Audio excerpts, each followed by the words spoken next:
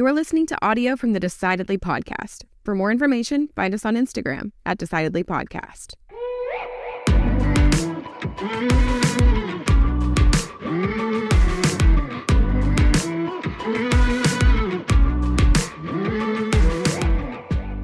What's the most blue-collar work you've ever done? I was a ranch hand in college. Longhorn Ranch?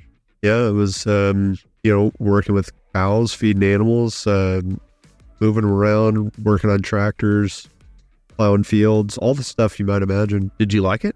It was really fun. Yeah.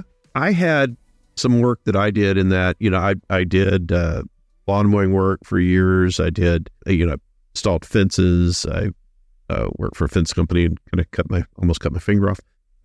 Did some roofing a little bit one summer, which was not a fun thing to do in Texas. And what it made me realize for me, it may be different from your experience where you said, oh, I loved it, it was fun, was that it motivated me to find a different path. It was good to do because I realized I wasn't good at it. I just didn't have the skills there. That wasn't where my skills lie. If you had it to do over, do you think you would have gone to college, or do you think you would have pursued something different? I wouldn't have gone to college. I don't know that it would have changed my career path. I think that I would have, who knows, but right. I could easily do the work that I'm doing now without a college degree. No client has ever asked me, did you go to college? Where did you go to college? Did you get the right degree? Yeah. Let me know so I can decide if I trust you. That never happens. Everything that I've learned about how to, the financial planning world, that came after college or before college. True. Now, a little bit of that is biased because working in your company, I was able to be so far ahead of my peers in college on this topic. Right. I didn't necessarily know anything about anything else, but when it came to the financial planning classes that I took, I got a 4.0 GPA if those were the only classes I ever took. And I don't think I read the textbook. I was tutoring half the class, getting an A, and I'm, back in the back row playing on my phone. By the time you got to college, you'd been in the financial planning industry for, 5 or 6 years. Yeah, I knew that was something I knew about. So I don't think I would have needed college to be doing what I'm doing now. Yeah. Would have saved me, saved some money and saved some time for sure. Yeah, I would have appreciated that. Yeah, well, sorry. Our guest today is an expert both in blue-collar work and not going to college, I guess. Ken Rusk is a best-selling author, entrepreneur, and blue-collar advocate, showing that there's no degree required for comfort, peace, and freedom. He spent his younger years digging ditches and working in construction. He never went to college. Instead, he met his goals, planned, and worked hard for 30 years. Now, Ken's a thriving entrepreneur with multiple businesses and revenue streams. He specializes in mentoring coaches in goal-setting, life visualization, career decisions, sound financial planning. He leads people to achieve their dreams regardless of their educational background. We talked about some great topics today, debunking the myth that white-collar work is the only way to live comfortably and retire well, the reason that everyone needs to draw their life on paper, like literally draw it, making decisions that lead to comfort, peace, and freedom, and recognizing outdated ideas about blue-collar work.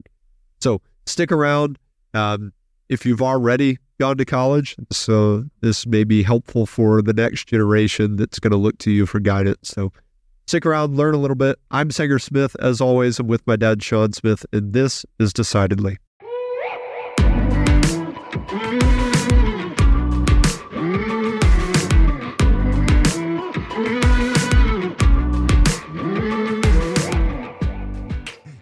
We got connected because you've really got a passion for kind of promoting a kind of a blue collar career path in sort of a different career path than what we typically hear about. You've got to go to college and get a job and work there for 35 years and those types of things, which was the narrative when I was growing up. And I think you and I are about the same age. So it was sort of what everybody preached to us. And I think we're shifting as a culture where there's this opening as we look at the increase of cost of college. We look at how we consume entertainment, and people are kind of seeking out how people are working and looking at Ice Road Chuckers, Deadliest Catch. There's this real sort of interest in getting back to our roots, getting back to working with our hands and doing that. and you've got a real passion for that. How did that start? And when I went to high school, and again, I graduated in 82, but when I was 15 in 1980 or 79, whatever it was, when our teacher in econ class said, raise your hand if you're going to college, only half of us did. And that was normal because half of us were going into a business, or they were going to work in a factory, or they were going to do something else. So in my school, small town Ohio, it was only a 50%. And college was not billed as absolutely essential back then. It became that way probably 5 or 10 years after that, where it was like, it's college or else. And that's never been true. It isn't true now, and it won't be true tomorrow, certainly tomorrow. But for me, it was all about, I shared my high school shared a fence with an industrial park, and I used to cut through the hole in this fence to go to the carryout after school, and I would see all these businesses that were like hustling and bustling and whatnot. And I needed money like anybody else. I wanted to buy my first used car, take my girlfriend out for pizza or whatever. So I went and started digging ditches when I was 15 and moved up within the company. I dug ditches in the summertime, and in the winter I worked in the office, and I kind of learned the whole business. And I moved up to the point where at 19, they said, what are you doing? Are you going to college or what? And I said, well, why? And they said, because we have an opportunity for you to open up businesses all around the country as franchises for us. We're going to start franchising this business. And I said, well, so I can make mistakes with other people's money, opening a business, right? Is that what you're saying? And yeah, they sent me all around the Midwest opening up businesses. And to me, that was as college was ever going to get, because I didn't want to sit in the classroom for 4 more years. There was no way I was going to do that. And the more that happened, and the more I saw shop class after shop class disappear, and then you see, kids aren't playing in the yards anymore. They're playing on these stupid screens all day long, and they're not getting the practical life experiences of how to plant a tree or change a tire or rake a bed or do anything.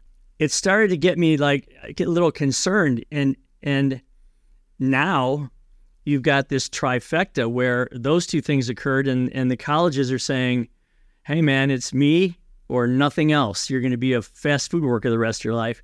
And that's just not true, but they kind of have a monopoly on our thinking right now, and we have to swing that pendulum back, like you said, towards a center, more balanced economy.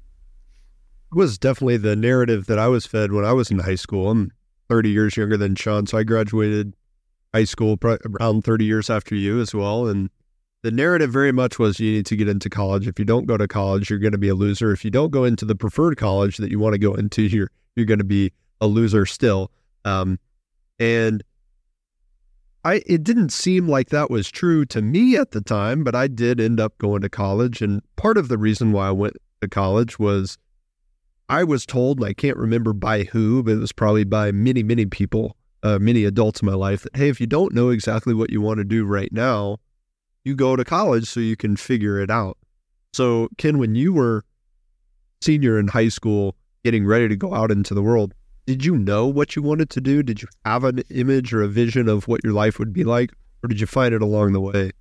Well, I'm glad you said the word vision, because first off, it was okay to have that mindset going to college back when it was $7,000 a year, okay? But the rates of college have outpaced inflation like 50 to 1, and nobody can explain why that is, because their costs haven't gone up 50 to 1 like all the other costs have gone up. So you can't afford to have that mindset these days. I mean, if you're going to pay 40 or 50 grand a year to go to school, you damn well better know why you're going, what you want to do, what you want to study, and sure as heck what you're going to get out of it job-wise when you leave, because we're saddling these people with not $15,000 or $20,000 in debt like we did back then, but with $200,000 in debt now to just learn what you want to do? I don't think so.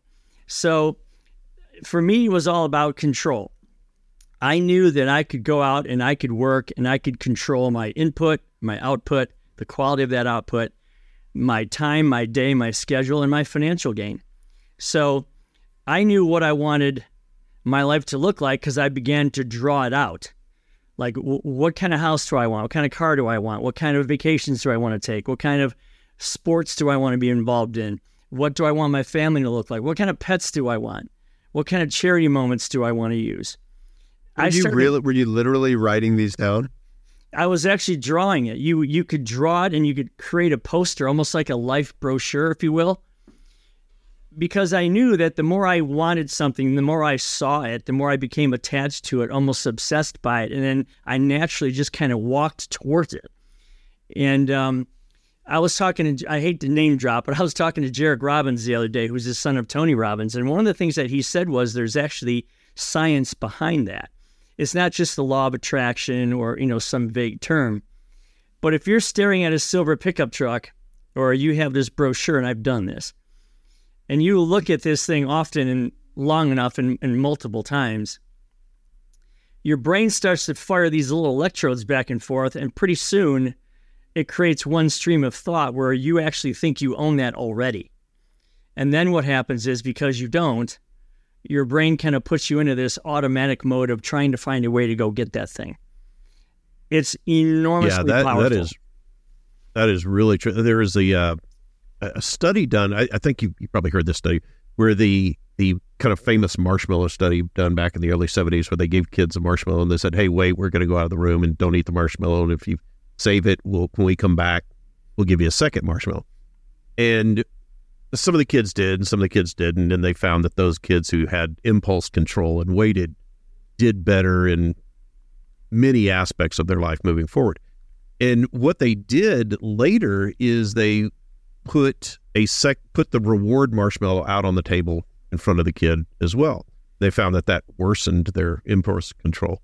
They then replaced that actual marshmallow with just a picture of one.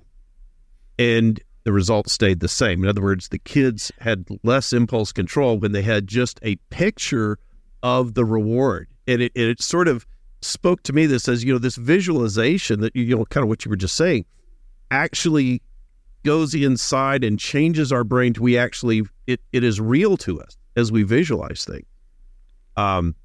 You mentioned, I can't remember if this was in your book or if I heard you say it somewhere.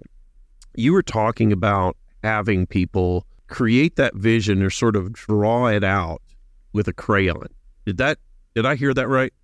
You did, and the reason I did that was because I can still, I can still smell the box as you opened up that brand new box of crayons when you went to grade school. The last time I had a crayon in my hand, and I'm assuming it was like this for most people as adults, was when they were 5 or 4 or 5 years old, 6 years old maybe. And they were at their most creative point of their lifetime because they had no job. They had no, they weren't really in school yet.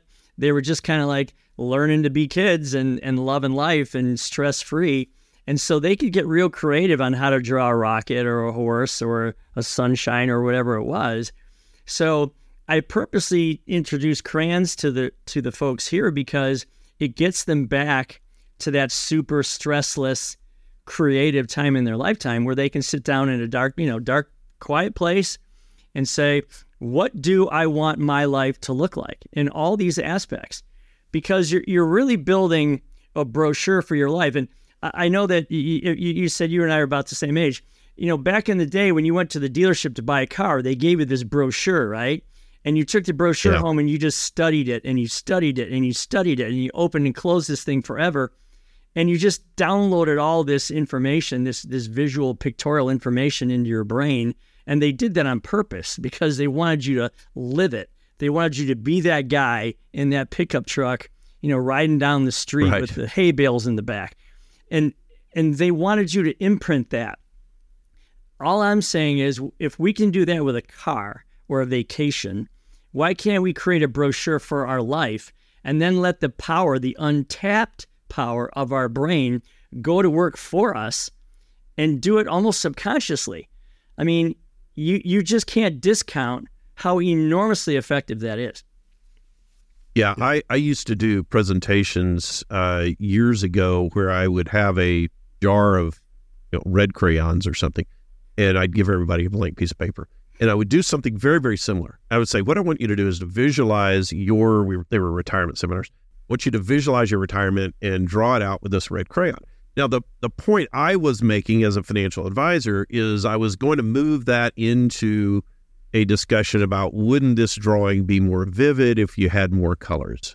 and we could use we could use watercolor, we could use different colors, and wouldn't it be a better, more visual representation of what you would want? And the point was to kind of move into an investment diversification discussion.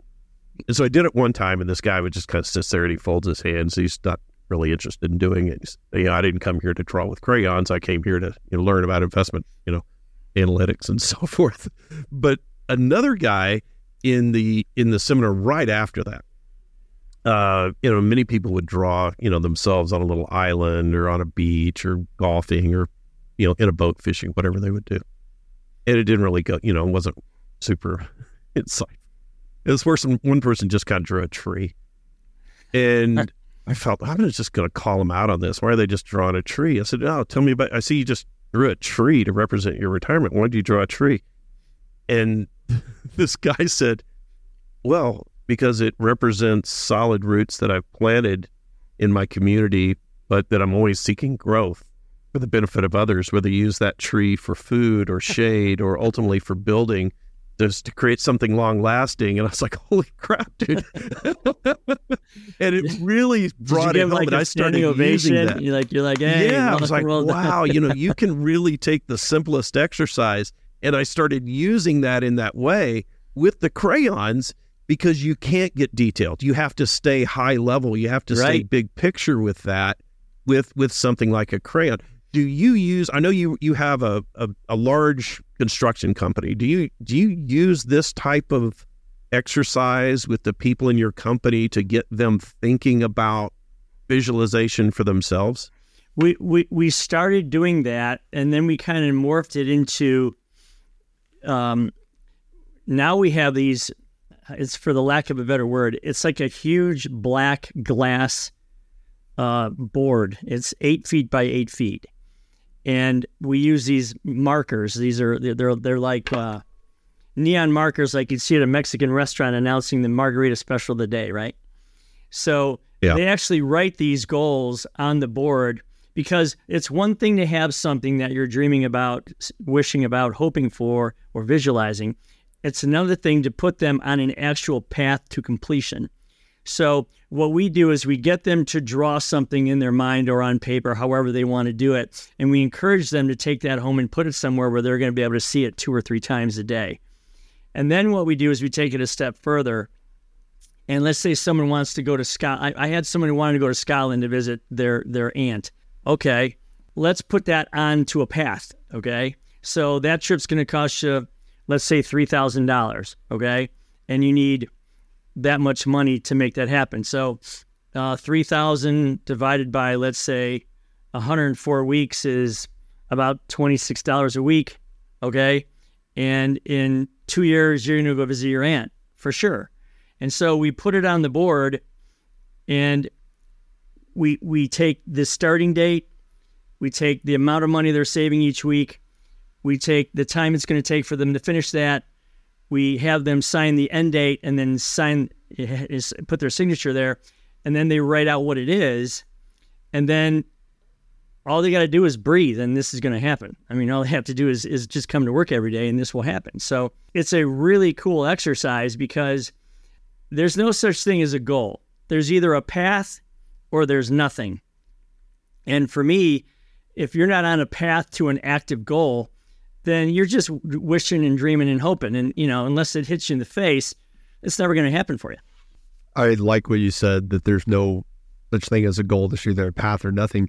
That's something that frustrates me about my industry, the financial planning industry, which tells people, hey, we help you meet your goals. Problem is, most people are sitting around with no even dream of a goal.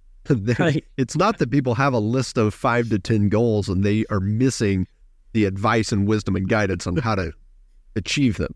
That's not the problem. The problem is most people don't have goals at all. And so what they're doing is they're feeling an emptiness, or they're feeling a lack of something that they can't even describe. And so the role of a great advisor is to notice that, say, hey, you're missing something. I'm going to help you imagine what it is, and then aim at that thing, and then set goals to measure the progress toward this vague image that you have in your mind now. So I love that. Goals, the having a 3-story house for the sake of having a 3-story house is ultimately meaningless. But if it's a part of a more beautiful, clear picture that you've drawn, then it becomes really motivating. So your construction company that you started became very, very successful.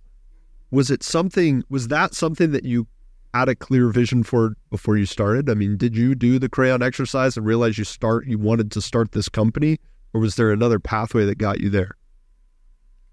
Well, first off, I thought for a second that I was just an insightful 23-year-old. I thought, well, maybe you just got it together because you know what you want your life to look like. I mean, I didn't want to believe that, but I was like, can I get other people to think this way? I don't know. And just by happenstance, one of my first employees, and I've been in business 37 years, he's been here 36 and 3/4 years, okay?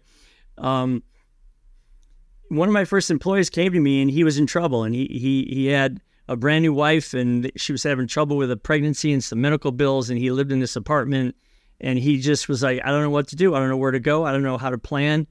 And I said, well, let's just sit down and figure it out. So we literally took markers, okay, and we took a piece of paper and we just started drawing in circles, like he wants a new pickup truck and he wants to build a house and he wants to have space for his kids and he wants to get rid of these medical bills. And we started to just put these into places of like 6-month goals, a year goals, 3-year goals, 5-year goals, 10-year goals. And we just started knocking them down one at a time. And to this day at the Christmas party, he wants to come up. He's a huge guy. He wants to come up and give me this big bear hug and tell me that he owes everything to me. And I'm like, no, I had maybe 2% to do with this. You had the other 98%. We just kickstarted the vehicle. We turned things into paths, not wishes or dreams or hopes, right? We didn't wait for life to happen to you. We happened to life. And I know that's cliche, but it's absolutely true. And I think what you said earlier is interesting because I can get inner city kids to dream, to draw out things like this. This morning, I was on the phone with a women's prison, and there's 15 or 20 female inmates that I have them drawing pictures of what they want their life to look like. And it works. It's something that anybody can do. Elon Musk is an amazing human being, and so is Tim Cook, and so is Bill Gates, and so is Steve Jobs, and all those guys, right? But if you think about it, what they have the ability to do is to really, really take advantage of the visual side of their brain that most people don't. Most of us are reactionary creatures. We go outside, it's cold, so we put a covering on because we're reacting to the cold. We're hungry, so we go find food because we're reacting to that stimulus. How many of us can say that we're proactive people, right? I found this study. It's in the book. It's an amazing study. Virginia Tech did this thing. They took 100 people. They put them in a room. They said, raise your hand if you have crystal clear goals. Only 20 did. They got rid of the 80 people. They said, okay, of the 20, how many of you have your crystal clear goals written down? Only 4 admitted to having them written down. So they got rid of the 16. They said, okay, of the 4 of you, how many of you have those goals posted somewhere where you see them every day? Only 1 person. And then they tracked those people over the next 10 years, and that 1 person made 9 times more money than the rest of them, just because they allowed the power that's already in this computer, this very underutilized computer called your brain, to use that power to work for you instead of against you, right? Positive emotion, negative emotion. So I'm sitting here thinking to myself, well, if I can do that with this gentleman, we can create a whole bunch of people that are entrepreneurial thinkers around us. And that's what's driven my company so far and to such higher highs. I mean, we started with 6 people. We have 200 now. And I owe it to the collective thinking of what's in it for me to work here. I want to work for me first and you second, Ken. Fine. Let's go make that happen. But we're going to need a picture to lead us along the way. I like the entrepreneurial aspect of it. As Sanger and I, as entrepreneurs ourselves, we think about this all the time. We talk about it all the time. I want to go back to the point where you decided to kind of focus on this path of entrepreneurial work, primarily in the trades, as opposed to, I don't want to say it's anti-college, but as a different path from sort of a traditional go to college, go work for a Fortune 500, the white collar path. when you look at somebody who is at that decision point and saying, should I take the traditional path of formal education and moving in that direction, or should I take a path of sort of moving into trades, moving into my own business, kind of getting my hands dirty and making my livelihood that way, so to speak? How does somebody decide, in your estimation, which path is going to be right for them? What is the calculus there? It's real simple. I mean, I hate to oversimplify it, but I don't want to overcomplicate it. Why are you doing it? Like, what's the end game for you to go to college? I want to know what the end game is. Okay, if the end game is that you want to become a scientist so you can cure cancer, fine, go do that. Rock and roll, have a great time. If the end game is you just want a better life, well, whoa, wait, time out. Tell me what that means. Like, we all want a life, we all want a better life, but listen, we're not on this planet for 90 years so we can live to work, right? We're on this planet to work so that we can live. Well, let's talk about what living means, because if I can figure out what you want your life to look like first, at least that opens up many paths that there are to get there. And I say this, and guys, I got to tell you, it can be controversial, but I absolutely believe it. I don't think it's always so important what you do for a living as it is what you do with what you do for a living. And what I mean by that is, ditch digging was absolutely number 99 out of a list of 100 things that I wanted to do for myself. I wanted to be a race car driver. But I knew that it was a means to a very, very financially rewarding end. And I could create a lot of wealth doing this. So did I eventually become a race car driver? Yeah. I mean, I don't race NASCAR, but I have a bunch of cars and I race them on the track on the weekends with my buddies, and I still got that itch. I still was able to scratch that occupational itch. So I would tell you this, I would say, if someone's at that Y in the road, I would say sit down, figure out what you want your life to look like, and then ask yourself, does that picture depend on a 4-year degree? Because if it does, go for it. You want to be a super rich doctor? Then go spend $350,000 and go be a surgeon or whatever. But that's a specific path. If it doesn't, then I would say, hey, there are all kinds of amazing occupations where you get to do all those things that I mentioned earlier in a controlled fashion, right? Working for yourself, loving your life, being outside. There's all kinds of ways to make an absolute fortune. And the reason I say that is because the reason that most people don't think blue-collar people make any money is because they never asked them.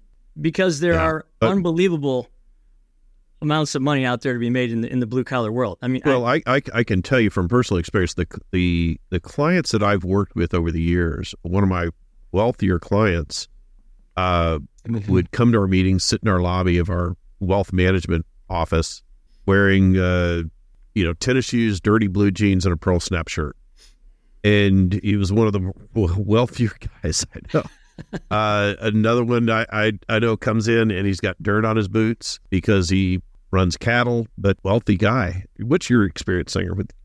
Yeah, I mean, I know that you obviously can make a lot of money in virtually anything, from clients to other business owners that I know. There's an endless way to make money. And when I talk to them, most of them will tell you that making money is really easy. Keeping money is a lot more difficult. So I think that's a myth, and it's the myth that you have to go to college to be successful is obviously a myth. People will fight against that or defend the myth by saying, well, if you look at the averages between people who go to college and don't go to college, the people who go to college end up earning more money. And what I would say to that is, sure, you're including in the non-college bucket a lot of people who wouldn't have made any money whether they went to college or not. Maybe they weren't competent enough to get to college. They weren't motivated enough to go to college, but college wouldn't have been the reason why wasn't the reason that they're not successful. And so they get lumped into the group and to the statistical data set of people who didn't go to college. But I think that we got to look at where's the message coming from that we've got to go to school. And it's coming from the schools themselves.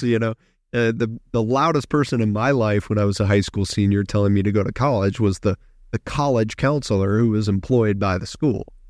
So the education system wants me to go to college. That's going to be a pretty hard narrative to fight against. So I really am happy that you're doing that. When I talk with clients who are preparing to pay for their children to go to college, it's become more and more difficult for me as a professional to navigate those conversations, because 30 years ago, it was much more affordable. And now, even to an upper middle class family, if they have 3-4 children, college is simply out of reach. The idea that you are going to pay for all 4 of your children to go to college and graduate with zero debt, because that's what your parents did for you in the 80s, is it's really not possible for most people who have that dream. If what they want for their children is to go to a 4-year, university, live on campus, and pay full tuition. And I've noticed that a lot of families are unwilling to compromise on the experience of college in order to make it financially successful. So I'll tell them, hey, how can we make this less expensive? Well, we could, you could, move the burden of the loans to your child. It's their degree, at least. That's one way. There's no loans for your own retirement, but there at least are loans for college education. You could lower the cost of school. So don't look at Vanderbilt and SMU, look at the state schools. Oh, if the state schools are too expensive, we could look at community college, or even state schools have varied pricing. Here in Texas State is a lot less expensive than the University of Texas. Or community college, online college for 2-3 years, and then graduate at a university if that degree and that diploma is so important. And I find that people don't really take that up. People are unwilling to compromise because they still believe in the myth that you're talking about, that they've got to go to XYZ university to be successful. Yeah, I wrote an open letter to parents. It's on my website. And I said, listen, I understand that you birthed your child, you clothed your child, you fed your child, you sheltered your child, you raised your child, you educated them as much as you could, you sent them to school, you protected them as much as you could. And now somehow you think the only way you can be deemed a successful parent is if they have a degree hanging on their wall. That has never been true, ever. It only is now because you're being brainwashed by billion-dollar corporations to say it's us or else. I mean, when I think of the Ivy League schools who have $80 billion in their endowment fund, and you ask them why do they have that, and they can't answer the question. Oh, well, we have it for scholarships. Wrong. You could give everyone free college for the next 100 years, and you'd never run out of money. Unless you're going to build 50 more campuses the size of the one that you have, you still wouldn't run out of money, okay? So, if your college is paying your football coach $9 million a year, you have to think about, is this more of a show, or is this really intended to educate your kid? The other thing you have to think about is your goal a happy kid, or is your goal an educated kid? And those are not mutually exclusive. So I look at it this way. Okay, so, and I've seen kids that have gone through this. So I get out of high school, I start in a construction job. I make between $50,000 and $75,000 a year right off the bat. So let's just call it 50. 50 times 4 years of that is $200,000. Or I could send my kid to school, pay $50,000 a year, hopefully not borrow that money, and have a $50,000 negative on my asset base by the time I'm 23. That's a $400,000 swing from one extreme to the next. So I'm just telling you, parents, at least think about that before you automatically shove your kid into a school when you know damn well he'd be better off being a carpenter, maybe having his own construction company and killing it. Okay. A friend of mine went to college for 4 years before dropping out to start his own plumbing company. So I hear that all the time. He did the worst of both. I hear that all the time. I mean, and again, I've been very fortunate. I'm very blessed and I'm very grateful. But no one's ever rolled up into my driveway and seen what I've accomplished and went, wow, man, what degree do you have? I mean, no one's ever asked me that. Yeah. They might say, how'd you grind this life out? I'm happy to tell them that, but yeah, it's a people fallacy, ask that, and we just got to break less and less over time.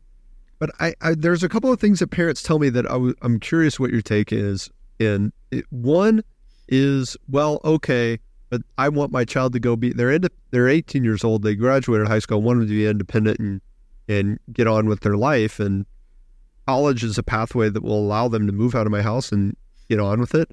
If they go work, I don't want them to live at home, and they can't afford to pay for rent in this city. It's $2,500 a month for a 1-bedroom apartment. Well, I would simply say this. I mean, it's not all that way, okay? If they're eventually going to face that $2,500 apartment fee somewhere, but I don't know. I mean, I have 200 employees, and they're not all paying $2,500 a month to live. So I think maybe in certain areas, yeah, that might price them out of it. But what are you going to do? You're going to send them off to a very expensive school, have them load up on debt, and then they're going to have that on top of the $2,500 rent payment they're going to have to make. I mean, I hate to say this, but parents are the traffic cops here between that overzealous college salesman and their child. And they have the ability to use that power to create what's ultimately an independent, self-reliant, critical thinking person. I would also say this. If you're waiting until your kid's 18 to teach him or her how to live on their own, you probably missed the boat there by about 5 years, okay? And there's a lot of other things you could have done in the last 5 years to make him or her a little more independent than they currently are. Like, get him a part-time job, teach him how to cook, teach him how to, do their basic checkbook and all the things that life brings us. So, yeah, I kind of push back on that because colleges aren't meant to raise your kids. Certainly, if you've seen some of the colleges like I have and what the kids do there, they're doing the opposite of being raised. But it's an interesting dichotomy because if your kid's living in a very expensive place, then, yeah, you have to make choices about his or her future. How are you going to make that work? So one of the things you mentioned, kind of looking through your book earlier, and you talk about when making a decision to advance forward towards a vision like that, having a clear vision obviously is important. You talk about having the right mindset to advance forward, whether it's moving through in sort of a blue collar path or moving through in a more traditional path. What do you mean when you talk about the mindset, and what are you thinking about when you reference that? Well, first off, if you ask, let's say you went into a crowd of people right now, would you be able to know what anyone's favorite color is? I mean, you wouldn't, okay? You wouldn't be able to know what their favorite car is, what their favorite vacation might be. I mean, I get this all the time. I'll ask 20 people to draw their favorite vacation, and I'll get 20 completely different drawings. I mean, some of them might have the beach in there, but the drawings are all different. Some people are hiking, some people are sitting on the beach, some people are windsurfing, there's all these different things. So I guess what I'm saying is the first thing you need to recognize is that you and only you know what that nirvana would look like. I call it comfort, peace, and freedom in the book. We're not all going to chase mega yachts and McMansions and 15 cars or a rap star career. If you want to, have at it. But we all have our own little nirvana that we think, man, if I could live like that, that would really be cool. So the first thing I would do is I would tell people that you need to understand that you have the control of this. Nobody else does. No one else can tell you how to live your life. You tell yourself how to live your life. So let's get independently thinking right then and there. The other thing is you got to drop some baggage. I mean, I write a whole chapter about how, people's minds are like a 5-gallon bucket. And, the top gallon in that bucket is your emotions. And those are the things that people see and that you deal with on a constant daily basis. But those are choices. You got to get rid of fear and frustration. You got to get rid of jealousy and anger. You got to get rid of, a lot of those types of things, sadness or whatever. And you got to replace them with curiosity and joy and wonderment and spontaneity and admiration, because those are the type, admiring somebody else is a wonderful way to learn how to do something great in your life, okay, by admiring what someone else has done. Almost in a mentor state like. So you really have to clean up your mind, because if you don't, all that creativity won't get in there for you to create the picture that is going to be your life. So yeah, you got to hit the delete button and you got to start downloading those more positive emotions, but before you do any of that, you have to realize that this is all in your control, nobody else's. So there's a lot of money to be made in blue collar trades.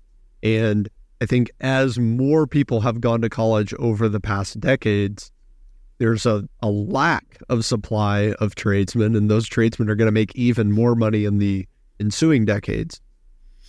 When someone makes a decision not to go to college, blue collar trades are a really easy choice if they're going to forego college.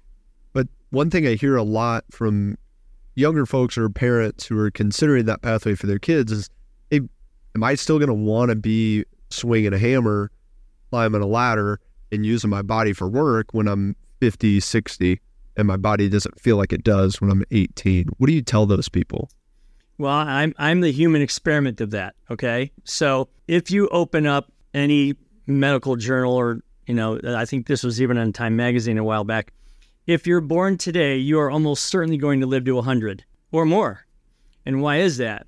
Well, because technology, nutrition, vitamins and minerals, repairing mechanisms are all light years ahead of where they were. Think of a football player today versus a football player who came out of, I don't know, let's say the Los Angeles, the Oakland Raiders back then, where they had no padding, right? And now they look like they're just broken human beings.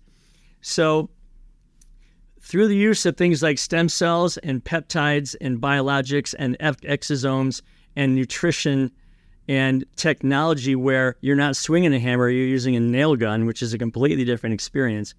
It's so much easier to live a much stronger, better, longer life in these trades than it ever has been.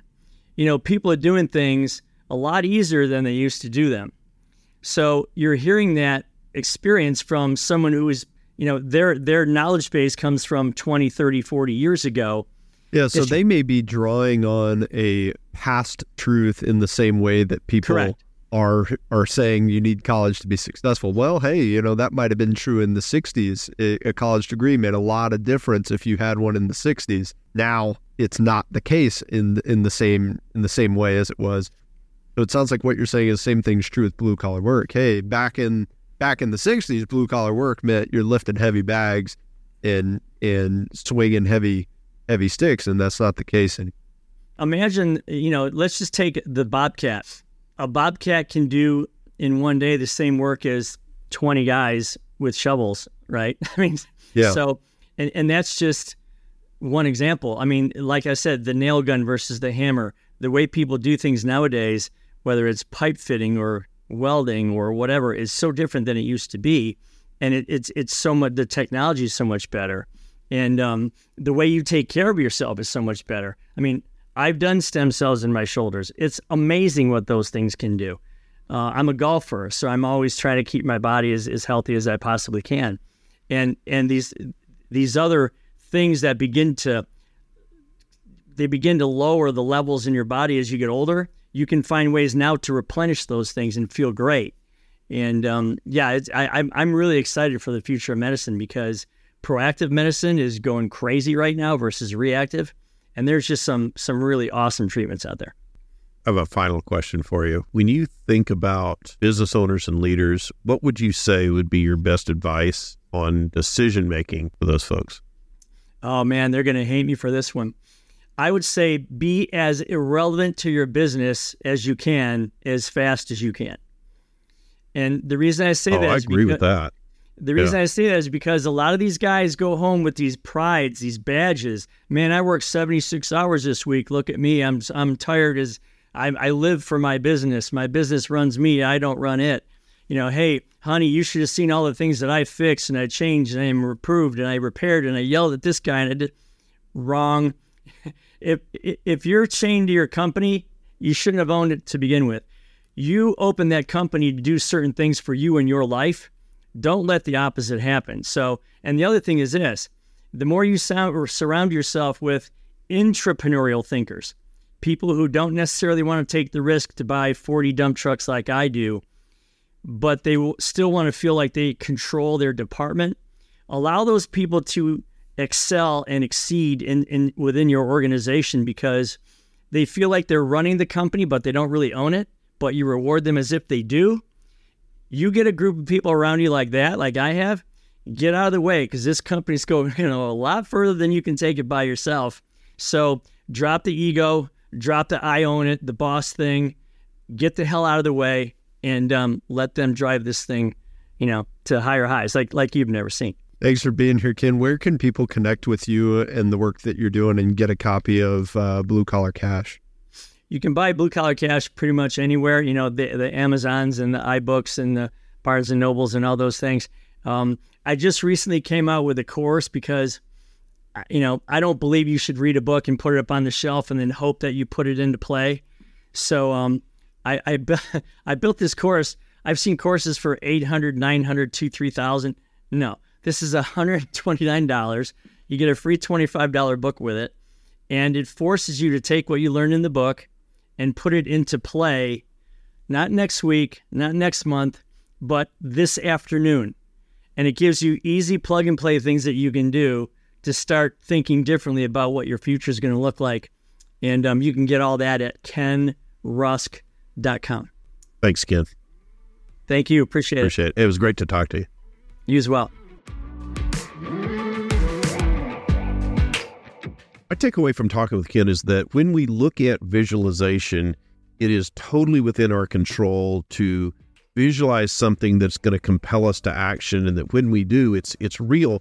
He made a really good point that we talk about people a lot in understanding their why, and he was bringing that into the decision around going to a traditional career path or going to a blue-collar career path, and understanding why you're doing it before you engage in that decision, helping your why inform your decision-making, and I thought that was really smart.